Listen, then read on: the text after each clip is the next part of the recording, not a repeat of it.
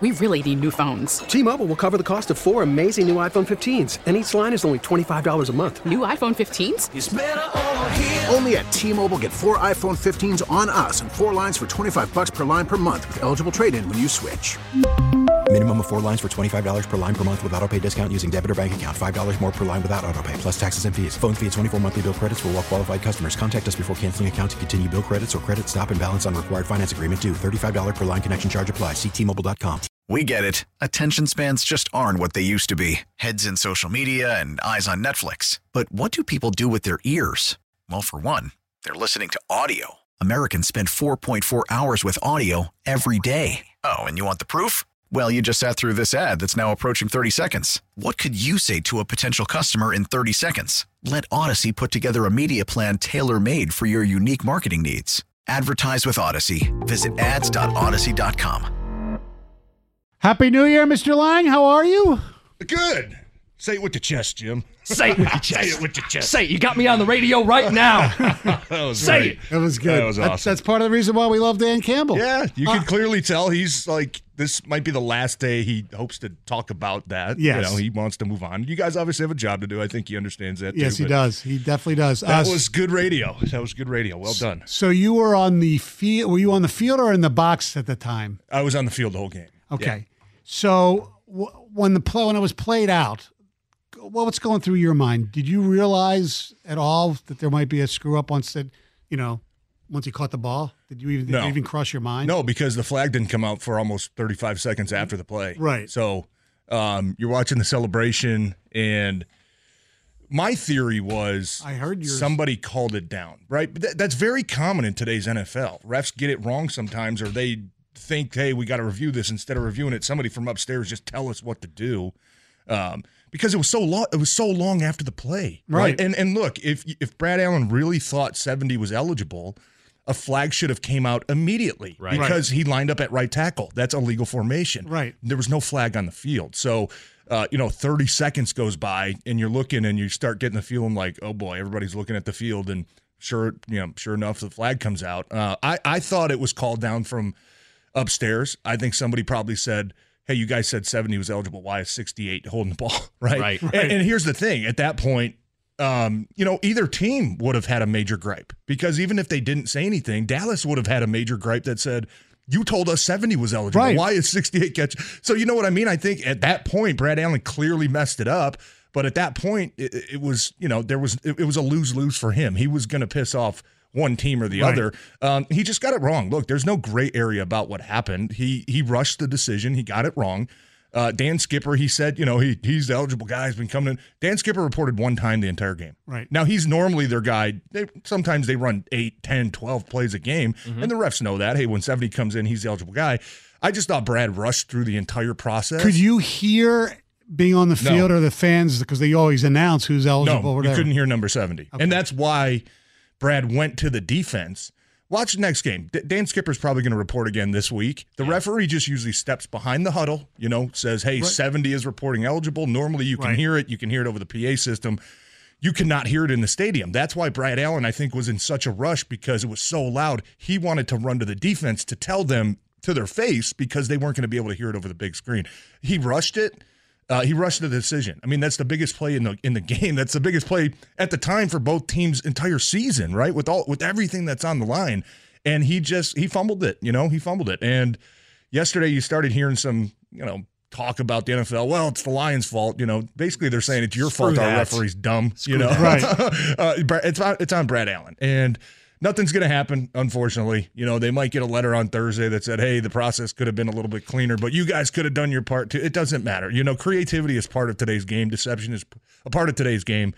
Bottom line is, I think the Lions did everything right, and I think Brad Allen did almost everything completely wrong on that. Did Dan Campbell do the right thing by going for it again from the 7-yard line, and then when he got a break with the Parsons penalty again from the 4?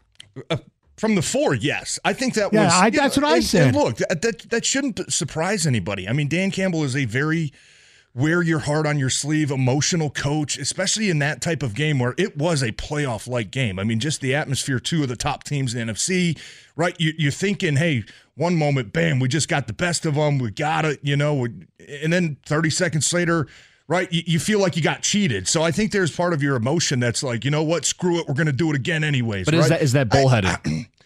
Probably not the right decision. Probably not, right? But he stands by it, right, as you know. So in a playoff game, he would do the same. He would put the game on a 7-yard play instead of. Does that concern you at all? And I like Dan Campbell, but that concerns me. Look, I think in that moment it was, we just won our division. We got a chance to potentially lock up a 2 seed. I'm going to go do everything I can. I'm going to give the players every opportunity to go win this game right now. Okay, right now. Giving them the best chance to win the game would have been not making it a 7-yard play.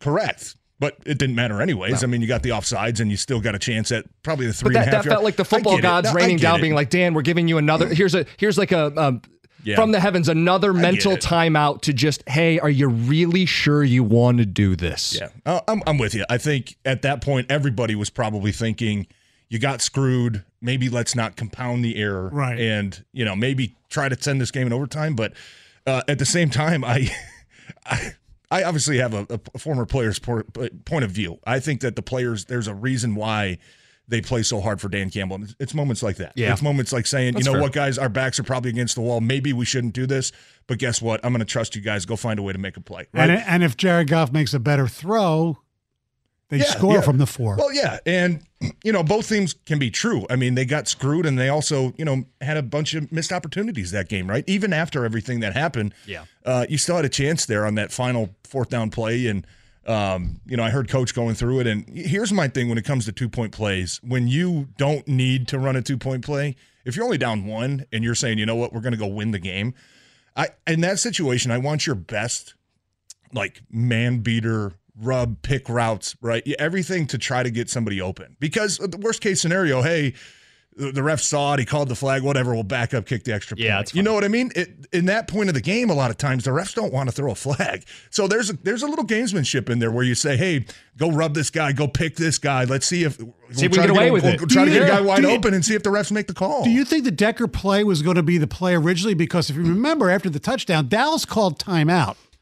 So I wonder if that was going to be the Lions' play anyway. I think that was part of the genius of Dan Campbell and Brad Johnson. I think that they were expecting Ben Johnson. Sorry, I think they were expecting Dallas to take a timeout. So they kind of fluttered out their like a dummy look, their second call, and said, hey, if they don't take a timeout, we're still comfortable with this play, but we obviously we think they're going to take a timeout, right? And that's why that whole situation worked, because Dallas didn't have an opportunity to call another timeout. You cannot call timeouts on back-to-back plays. Right. So I think they set it up perfectly to a point where they just burned a timeout. We don't have any timeouts left. They don't have any timeouts. Let's try to muddle this thing up, confuse them, get to the line. They're not going to have time to go call another timeout or do adjustments. That's what makes that play call in that situation, in my mind, so brilliant, because you set it up perfect and you did everything right. You told the referees before the game, we get a 2-point play, this is what we're doing. And they still messed it up. I mean, that's like an ultimate dagger. But like I said, both things can be true where, yes, did you miss some opportunities that game? Certainly. Should it really matter? No, because, you also got jobbed a little bit as well. Stoney brought up the throw. Goff's day as a whole. He throws 2 picks, but he leads the drive inside 2 minutes, and then the underthrow on the final pass. Where are you at with him? I knew that was going to be a tough game. I obviously the interceptions were not good. The first one, I think, to Montgomery was probably a good play call, but just rushed. Right, there was a little bit of pressure that came up the middle. He'll probably tell you he can't make that throw. The second one just kind of telegraphed it, right? I think Laporta just ran an easy out route and he had a just straight threw it behind. Laporta had a really uneven game, and that's being polite. But he was great when they needed him late. He was probably his worst game. It's probably his worst game as a Lion. I mean, that's probably the hardest defense that they faced too. Yeah, it's true. In that situation. With all things considered, that's going to be, you're going to have a playoff game like that where it's back and forth. We got to find a way to make a play. And you know what? I kind of went into that game thinking this is going to be a dress rehearsal for what the playoffs are going to look like. What are the Lions going to look like? How can they stack up against other top teams? I came out of that game.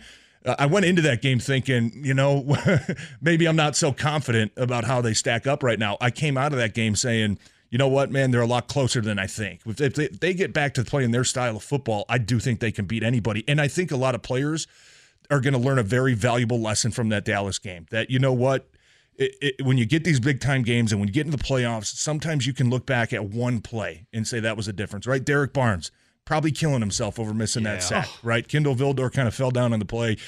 Those guys can look back and say, man, like that one play was massive, right? So that's a very valuable lesson to learn, I think, that when you get opportunities like that, especially in big-time games the rest of the season, if you don't find a way to, to make those plays, you don't find a way to finish, you're going to have a really hard chance to beat some of these playoff teams. 248-539-9797. That is the telephone number. TJ Lang in with us. Stoney and Jansen with Jim Costa in for the celebrating John Jansen 97 won the ticket. We really need new phones. T-Mobile will cover the cost of 4 amazing new iPhone 15s, and each line is only $25 a month. New iPhone 15s? It's better over here. Only at T-Mobile, get 4 iPhone 15s on us and 4 lines for $25 per line per month with eligible trade-in when you switch. Minimum of 4 lines for $25 per line per month with autopay discount using debit or bank account. $5 more per line without autopay, plus taxes and fees. Phone fee at 24 monthly bill credits for well-qualified customers. Contact us before canceling account to continue bill credits or credit stop and balance on required finance agreement due. $35 per line connection charge applies. See T-Mobile.com. O'Reilly. Protect your vehicle's engine with a full synthetic oil change and save with Mobile One at O'Reilly Auto Parts. Purchase 5 quarts of Mobile One full synthetic motor oil and receive a $10 O'Reilly gift card after rebate. See store for details. With your Mobile One purchase, you'll also receive 2 times points during O Rewards Bonus Points Month at O'Reilly Auto Parts. O'Reilly Auto Parts. We get it. Attention spans just aren't what they used to be. Heads in social media and eyes on Netflix. But what do people do with their ears? Well, for one, they're listening to audio. Americans spend 4.4 hours with audio every day. Oh, and you want the proof? Well, you just sat through this ad that's now approaching 30 seconds. What could you say to a potential customer in 30 seconds? Let Odyssey put together a media plan tailor-made for your unique marketing needs. Advertise with Odyssey. Visit ads.odyssey.com.